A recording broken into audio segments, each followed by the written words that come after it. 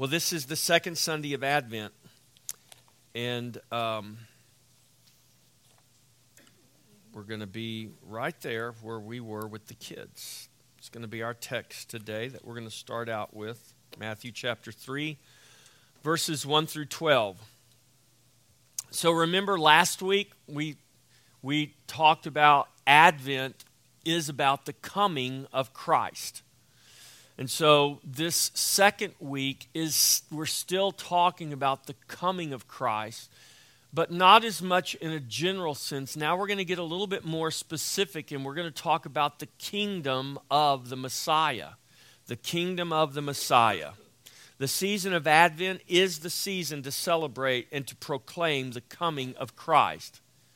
Now, see, a lot of people last night at the Christmas parade, they were waiting for Santa Claus to come.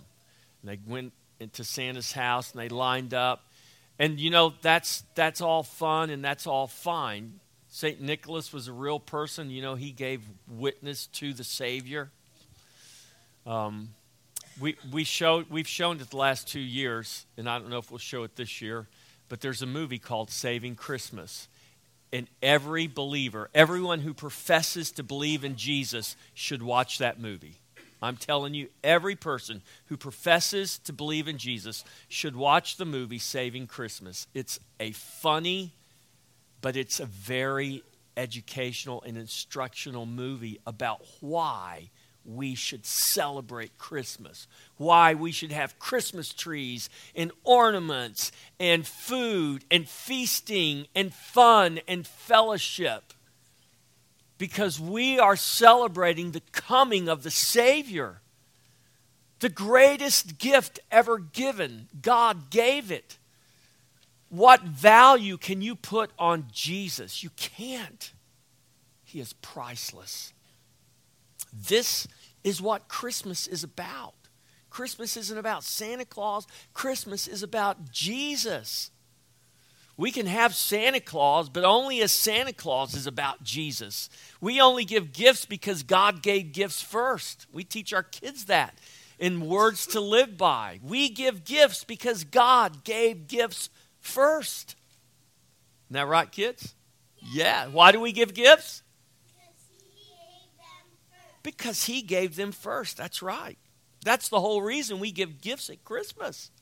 Because God gave gifts first. So we see throughout the Scripture the promise of the coming Messiah. The nation of Israel looked for the coming of their Messiah. And that Messiah came with the birth of the Savior, that babe in the manger who is the King and the Lord of glory.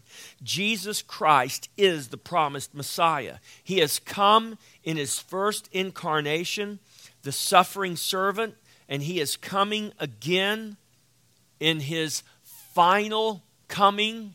He's coming. He'll come to this earth. He'll set foot on this earth, but He's coming not as a babe, not as a suffering servant. He's coming again as the ruling and reigning King, to ultimately and to finally put all of His enemies under His feet, especially the last enemy, which is death. And that's good news, not only for the Jew, but it is good news for all nations and all peoples of the earth. On this second Sunday of Advent, we're going to look at God's promise given through the declaration of the prophets, including John the Baptist. He was an Old Testament prophet. And the writings of the Old and the New Testament that proclaim God's kingdom and God's salvation is not just for the Jew, but for the Gentile. Indeed, the good news of the Messiah and His kingdom is for the whole world. And this is what Jesus meant when He said, "For God so loved the world that He gave His only begotten Son, that whosoever, Jew or Gentile, black or white, male or female, young or old, rich or poor, it doesn't matter what your country of origin is, if you will trust in Jesus, you will be saved." Matthew chapter 3, verses 1 through 12. I'm going to read. You can follow along. In those days, John the Baptist came preaching in the wilderness of Judea and saying, "Repent, for the kingdom of heaven is at hand. For this is he who was spoken by the prophet Isaiah, saying, the voice of one crying in the wilderness, prepare the way of the Lord, make his paths straight. Now John himself was clothed in camel's hair, with a leather belt around his waist, and his food was locust and wild honey. Then Jerusalem, all Judea, and all the region around the Jordan went out to him and were baptized by him in the Jordan, confessing their sins.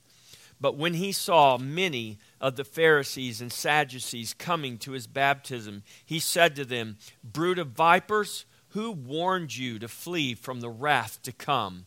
Therefore bear fruits worthy of repentance, and do not think to say to yourselves, we have Abraham as our father.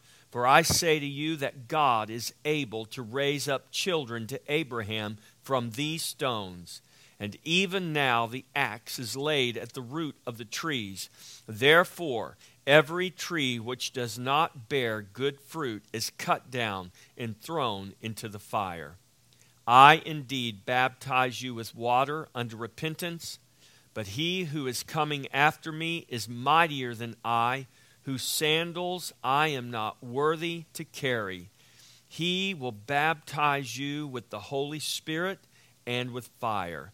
His winnowing fan is in his hand, and he will thoroughly clean out his threshing floor and gather his wheat into the barn, but he will burn up the chaff with unquenchable fire. Father, we thank you for your word. We thank you for the gospel, the good news of Jesus Christ. And we ask that you would, by your Holy Spirit, open our hearts and open our minds, illuminate this word to us, that it would change us, that our minds would be changed. Lord, that you would transform us and conform us to the very image of the Lord Jesus Christ. Make us a people, God, who would give witness to your glory in this earth. Make us a people, God, who would shine your light into the dark places and bring hope to the hopeless, life to the lifeless. Father, help us to be a people that would give witness to your salvation in Jesus Christ, that you would be glorified. In Jesus' name, amen. So the message of the kingdom is a message of repentance. This was John's message. Repent, for the kingdom of heaven is at hand. John the Baptist came preaching a message of repentance. This was his cry, but it wasn't just a cry, repent, for the kingdom of heaven is at hand. It was a command, and it is a command today. It's the same command that Jesus declared when he took over declaring the kingdom from John. Remember when Jesus was baptized and the disciples of John said to him, Hey, John, Jesus and his disciples are baptizing also, and people who were following you are beginning to follow Jesus. What should we do about that? Because the disciples of John thought, hey, we've got competing ministries going on here. And John says, no, that's fine. He must increase and I must decrease. John the Baptist had to decrease so that Jesus could increase. And as John the Baptist began to decrease and fade away, ultimately had his head removed by wicked King Herod, Jesus took over the call, the command, repent, for the kingdom of heaven is at hand. And Jesus preached the kingdom. And this is the message of the Messiah, to repent, for the kingdom is at hand. John declared himself to be the one Isaiah prophesied concerning, who would go before and prepare the way of the Lord. John the Baptist is the forerunner of the Messiah, who would go before him to declare his kingdom and his coming. So Advent is about the coming of Jesus. It's about the coming of Christ. Christ did not come before John. John came first, and John, as the forerunner, declared the coming of the Messiah. He prepared the way for the coming of the Lord. That's why when we celebrate Advent, when we talk about the coming of the Lord, we can't talk about the coming of the Lord without talking about John the Baptist. Isaiah chapter 40, verses 3 through 5. This is referencing John. John said, "This is who I am. I am the voice of one crying in the wilderness. Prepare the way of the Lord. Make straight in the desert a highway for our God. Every valley shall be exalted." That means they'll be filled up. "And every mountain and hill brought low." That means they'll be made low. "The crooked places shall be made straight, and the rough places smooth. The glory of the Lord shall be revealed, and all flesh shall see it together, for the mouth of the Lord has spoken." So John says, this is who I am. John was out baptizing. He was baptizing Jews. And the religious leaders went out and they're like, John, why are you baptizing Jews? I can get it if you were baptizing Gentiles, making converts from heathen pagans to Judaism, but you're baptizing Jews. Are you professing to be somebody? And if you are, could you tell us who you're professing to be? And it was a veiled reference to, are you claiming to be the Messiah? Are you claiming to be the one that was promised to come? And John said, no, I'm not the one promised to come. I'm the voice of one crying in the wilderness, preparing the way of the Lord. I'm the forerunner. I'm the one that's declaring he is here. He is coming. You need to repent, for the kingdom of heaven is at hand. And when the prophet uses this language about valleys being exalted and hills being made low and crooked places being made straight and bumpy, rough places being made smooth, he's not talking about literal valleys and literal mountains or literal crooked places. He's talking about the obstacles brought about by sin and death that separated man from God and kept man from seeing God's glory and coming to him. When Jesus references this in the parable, when he says, all you need is faith the size of a grain of a mustard seed to move a mountain, do you know what the greatest mountain that there is to be moved in your life? It is the mountain of your sin.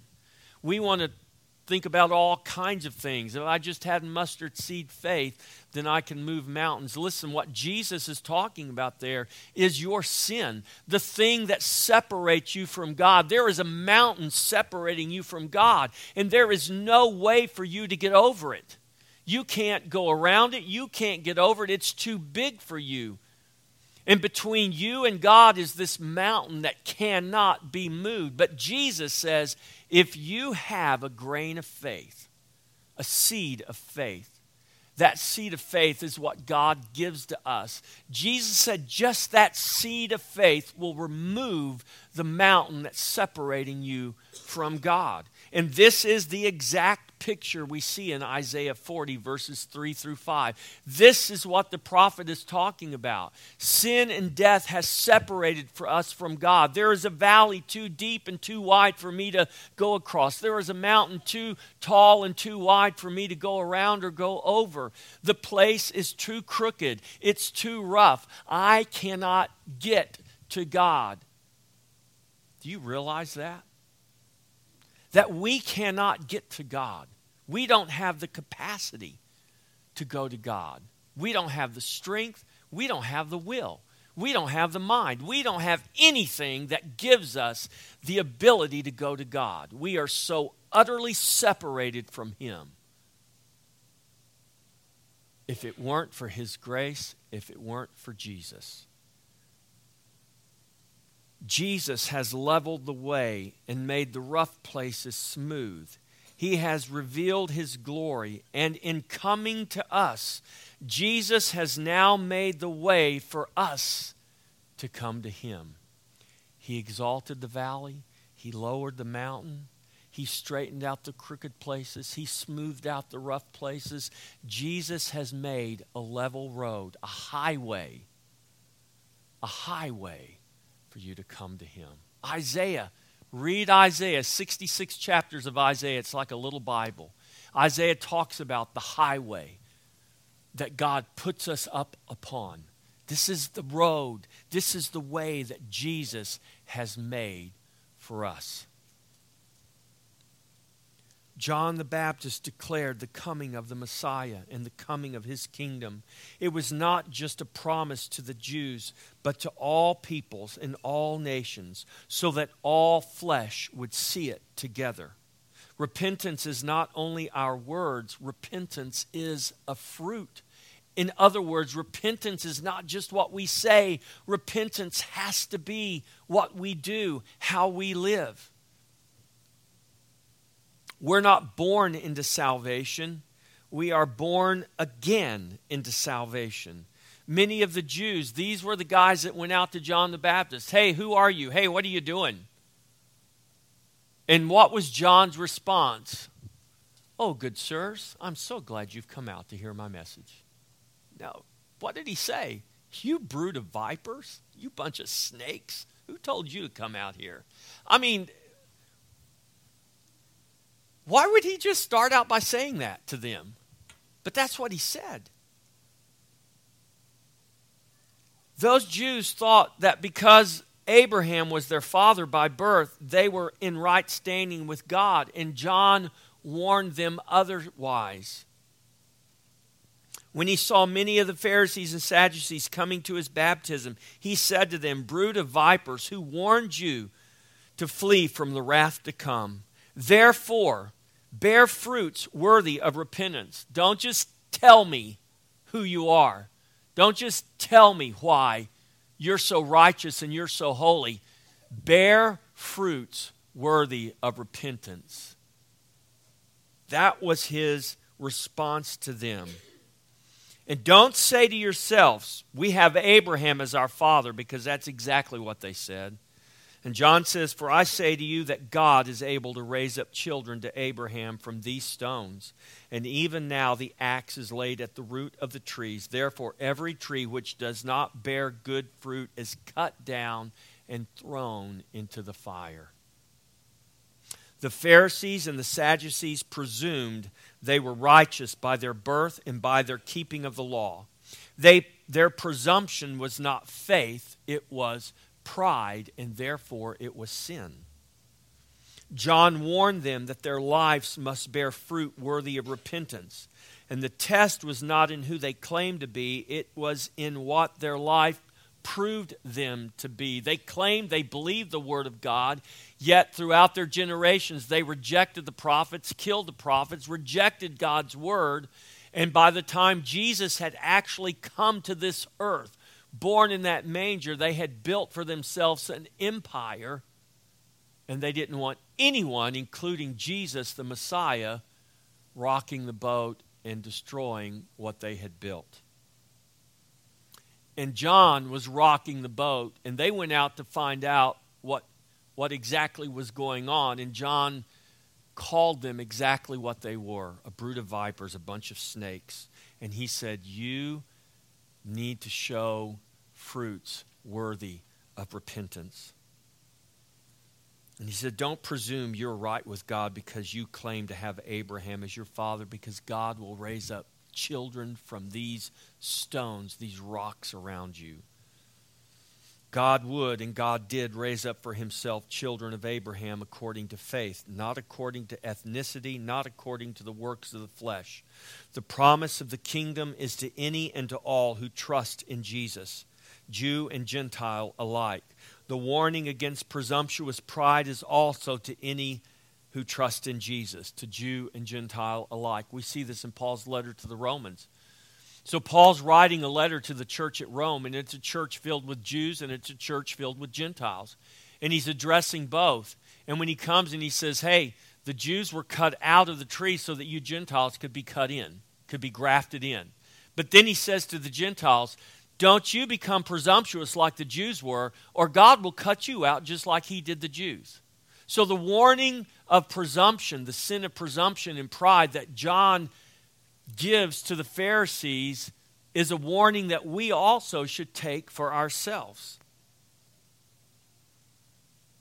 The presumption of pride is sinful, and we are saved by grace through faith. It is the gift of God. It's not of works, lest any man should boast. Our boasting is in Jesus, and our lives are to bear the fruit of true repentance. In other words, if we are in Jesus and Jesus is in us, then our life, there's something of our life that should demonstrate that, should manifest that, should show that. It's not just what we say. There has to be fruit. John's warning to an unfaithful nation is at the same time a promise to a faithful nation God would raise up for himself by grace through faith in Jesus Christ. The warning John gives to that nation is a promise to us today, along with a warning for us today. The faithful are the wheat that will be gathered together. The chaff, what is chaff? It's waste. It has no fruit. It's the waste product of the harvest. It's all the things that don't bring fruit. It's weeds. It's offal. It's chaff. And what do you do with chaff? Well, a farmer takes his winnowing fan and he uses that winnowing fan and he separates the grain from the chaff. He gathers the grain and he takes it to his barn, and the chaff he sweeps into a pile and he burns it. That's what he does. The faithful are the wheat that will be gathered together. The chaff is the waste. The wheat is gathered for the fruit it produces. This is what the Father is looking for. This is what the Father desires. Fruitfulness. The Father is glorified in our fruitfulness. Therefore, our lives must bear the fruit of faith. Fruit that is worthy of repentance. Fruit that is worthy of the kingdom. Fruit to God's glory. So repentance is not just what I say. So think about, anyone that's ever been a child, which is all of us, right? It's not just children.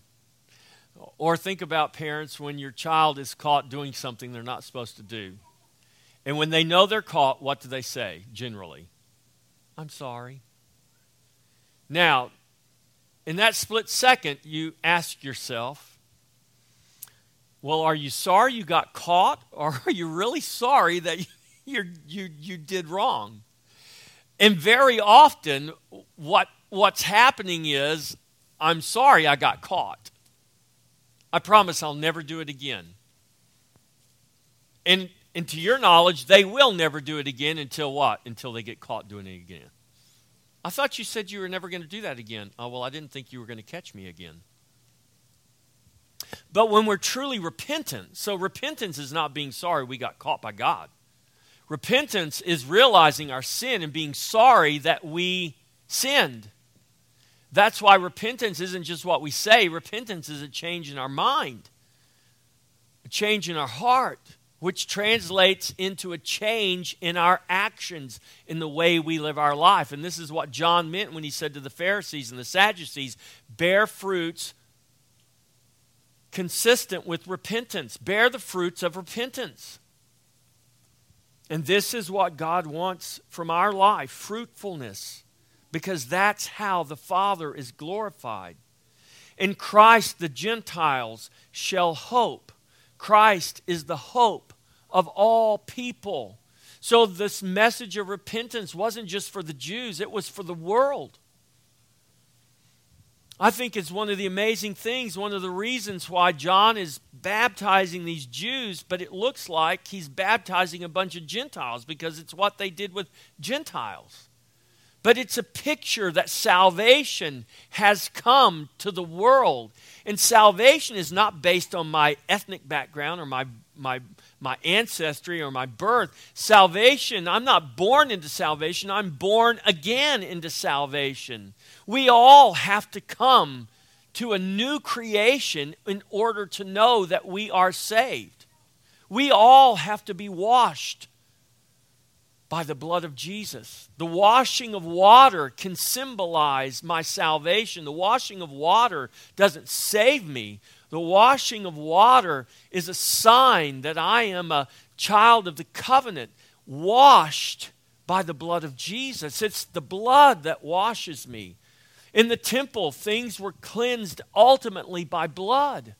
That's why the priest was commanded to go in there and take the blood of sacrifice and sprinkle it all over everything. And we don't think what that must have looked like. But I'm telling you what, man, when they went in there, they sprinkled blood on the altar, they sprinkled blood on the ark, they sprinkled blood everywhere because God commanded them. And he said, it is only cleansed by blood. Well, God's not a God of bloodlust. God was showing his people from the very beginning that it is the blood of the Lamb and only the blood of the Lamb that ultimately can cleanse you. And you're not cleansed because Abraham was your father. You're not cleansed because you can trace your ancestry back to a certain man. You're cleansed because you have been made new in Jesus. And all of these things were symbolic of that, pointing us to that reality. And so Paul writes in his letter to the Romans, Romans chapter 15, verse 4, Paul writes this. He says, for whatever things were written before were written for our learning, that we through the patience and the comfort of the Scriptures might have hope. The Bible should give you hope. The Scripture is to give you hope. The things that are in the Scripture are recorded there as examples for us so that we can learn, so that we can be a people filled with hope. Now may the God of patience and comfort grant you to be like-minded toward one another according to Christ Jesus, that you may be of one mind in one mouth glorify God. That you may with one mind in one mouth glorify the God and Father of our Lord Jesus Christ. Therefore receive one another just as Christ also received us to the glory of God. Now I say that Jesus Christ has become a servant to the circumcision for the truth of God, to confirm the promises made to the fathers, and that the Gentiles might glorify God for his mercy. Do you realize that's what we're doing today? I don't know if there are any ethnic Jews here today. I think for the most part we would consider ourselves Gentiles. This scripture right here, that the Gentiles might glorify God for his mercy. Do you realize that's what we're doing today? We are glorifying God for his mercy. We are here today worshiping Jesus because salvation is not just for the Jews. It's of the Jews. It came through the Jews, but it's not just for the Jews. Salvation is for the world. Jesus was born under the circumcision that the promises of the Father might be enforced, might be seen as real and true. But we are here today glorifying God because those promises are true and because we have found salvation in Jesus, because Jesus has made us new. Because our identity is not who our ancestors were. Our identity is in Christ. Because if we have been born again, there is now only one new man. It is the man, Christ Jesus. And if you are a new creation, you are of that one new man. And it doesn't matter whether you can trace your lineage back to Abraham or not. Salvation is by grace through faith in Jesus Christ. We are fulfilling the very thing Paul wrote here, that the Gentiles might glorify God for his mercy. As it is written, for this reason I will confess to you among the Gentiles and sing to your name. And again he says, rejoice, O Gentiles, rejoice, O nations, with his people. And again, praise the Lord, all you nations. Laud him, all you peoples. And again, Isaiah says, there shall be a root of Jesse, and he shall rise to reign over the Gentiles, over the nations. In him the Gentiles, the nations shall hope. Now may the God of hope fill you with all joy and peace in believing, that you may abound in hope by the power of the Holy Spirit. Do you know what the hope of our nation is? Jesus is the hope of our nation. It says so right here. In him the nations shall hope. Who is going to turn our nation back to Jesus? Who is going to point our nation back to Jesus? Who is going to proclaim to the peoples of our nation that Jesus is the only hope? Point to yourself, because you're the one. Oh, surely not me, Pastor Jeff. Well, if not you, then who? That's why Jesus left the church in the earth, to be his mouthpiece, to proclaim the very same thing that John proclaimed, to proclaim the very same thing that Jesus proclaimed. Repent, for the kingdom of heaven is at hand.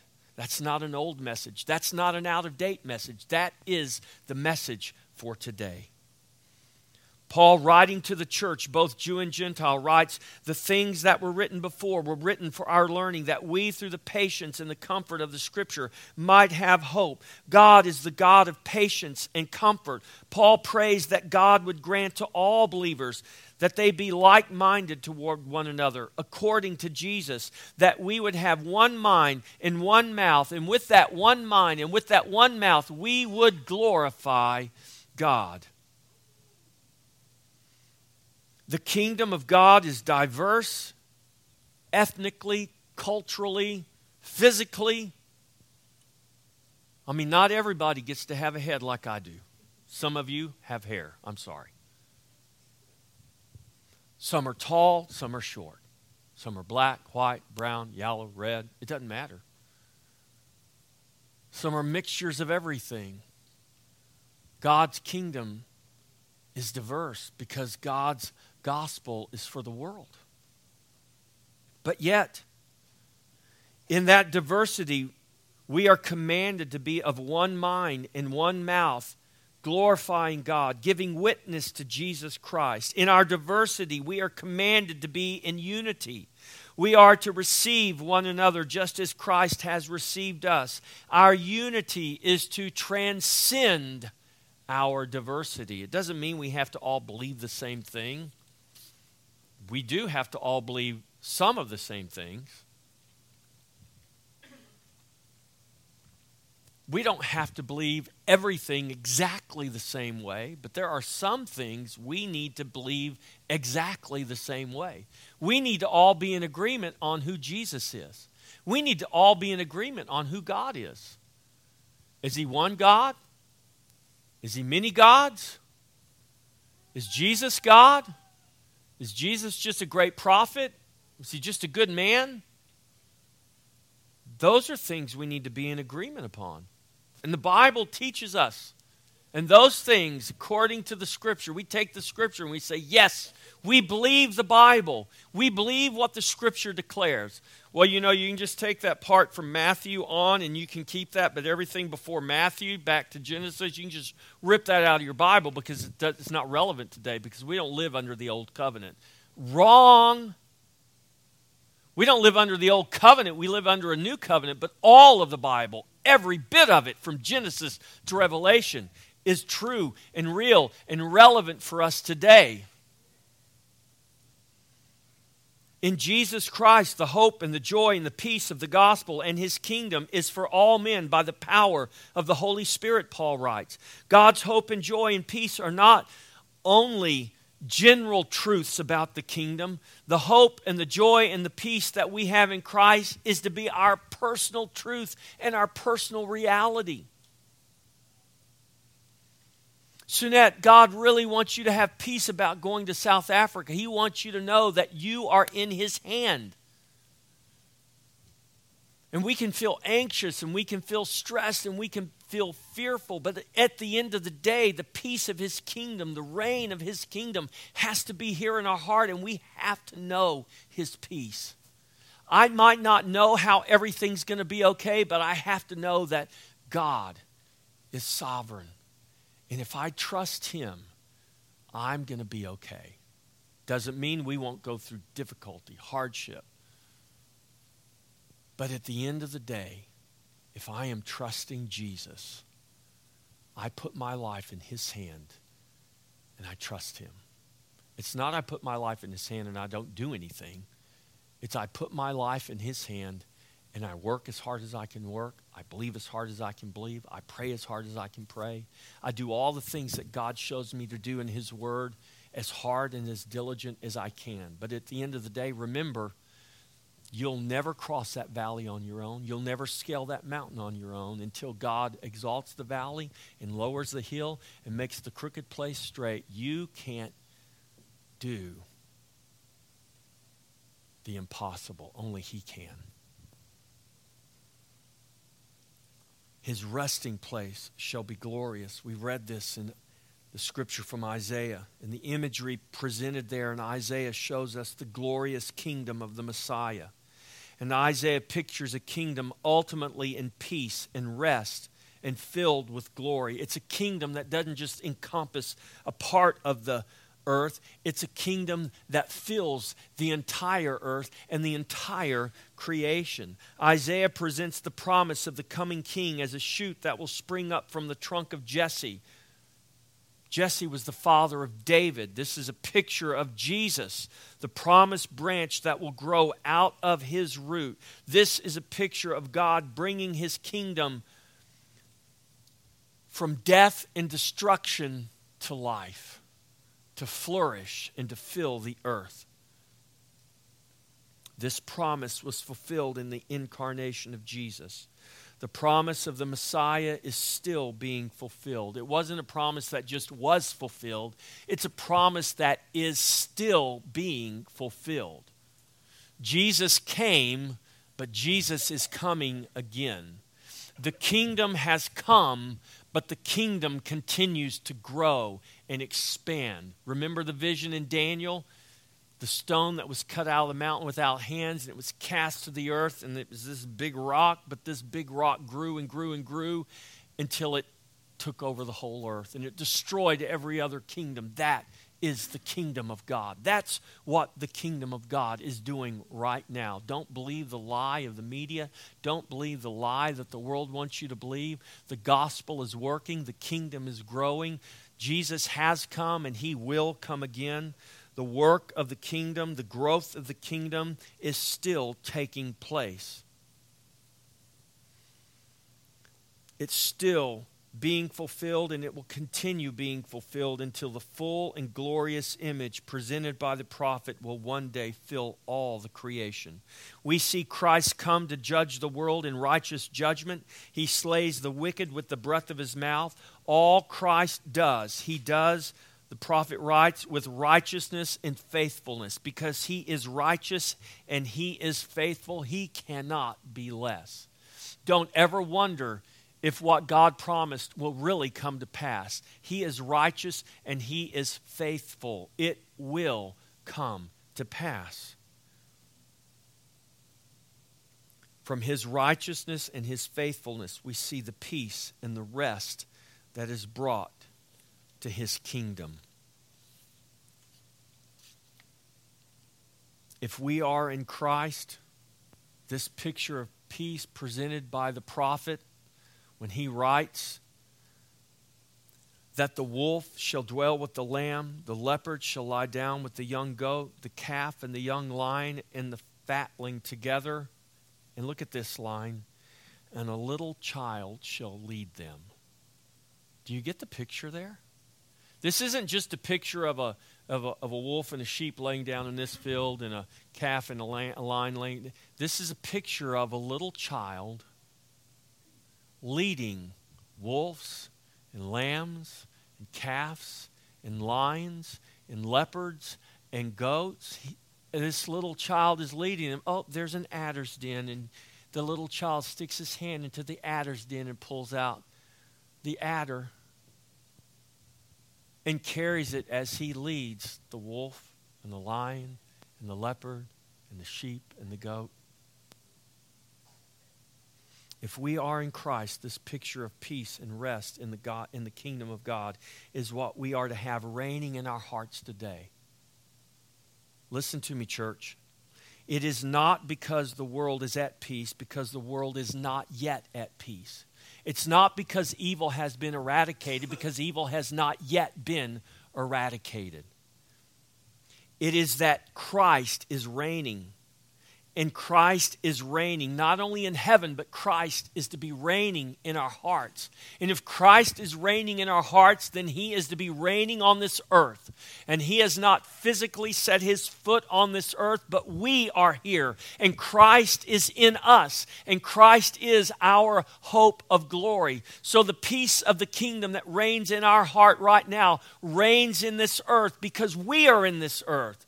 When we come to this table in just a couple of minutes, we say Christ is present, not because the bread turns into his body or the cup turns into his blood, but because you are present here and Christ is in you.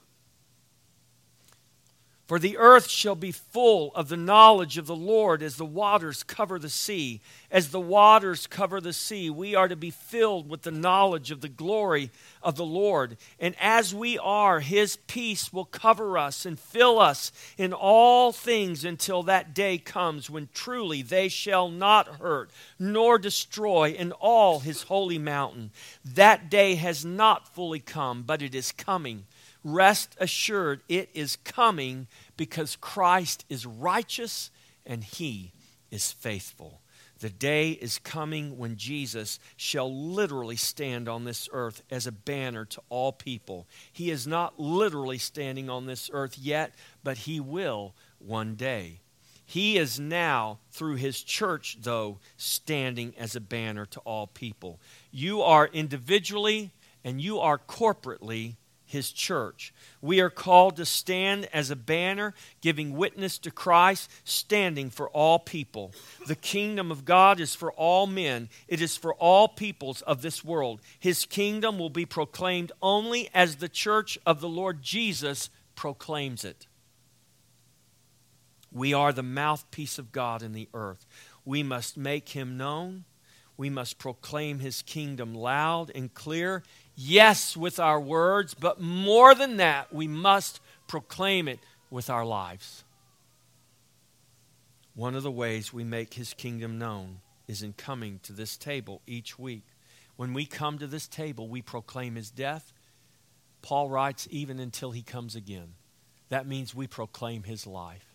And when we come to this table, we are proclaiming that Jesus is righteous and Jesus is faithful. We are proclaiming that that baby born in the manger some 2,000 years ago is the king who is coming. We are proclaiming that his kingdom has come, his kingdom is here, and the increase of his government and peace has no end. That means it's still increasing. It doesn't matter what the news media says. It doesn't matter what the world events tell us. What the Bible tells us is that the kingdom has come, and of its increase in peace there is no end. So believe God, don't believe the world. Let his peace, let his kingdom reign in your heart, and be at rest, and know that he is righteous and he is faithful, because you will witness it with your own eyes one day when he comes to this earth and he puts the last enemy underfoot. And that last enemy is death. And you will see the fulfillment of all of this and more than our little minds can ever imagine. He is the king. He is reigning. His kingdom is here. Let us repent, for the kingdom of heaven is at hand. Let us pray, your will be done on earth, even as it is in heaven. So as you trust Jesus, you don't have to be a member of Christ Fellowship Church, but if you count yourself a member of the body of Christ, if you are part of the covenant people of God, you are welcome to this table to proclaim his body, to proclaim his blood, to proclaim Jesus the King. Welcome to Jesus. Come to the table. Let's stand. Here's your charge.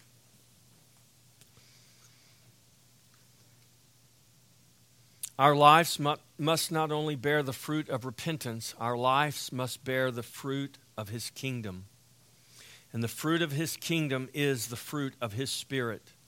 The fruit of his Spirit is the fruit that defines us as belonging to him. And it is the fruit of the Spirit that defines his kingdom as reigning in our hearts and reigning in our lives. Verse 10 of Romans the chapter in Romans chapter 15. In that day there shall be a root of Jesse who shall stand, verse 10 of Isaiah 11. In that day there shall be a root of Jesse who shall stand as a banner to the people. For the Gentiles shall seek him, and his resting place shall be glorious. We are commanded to be a people whose lives demonstrate the truth that Jesus is a banner to all people. Our life is to demonstrate and to proclaim that his kingdom and his resting place shall be glorious.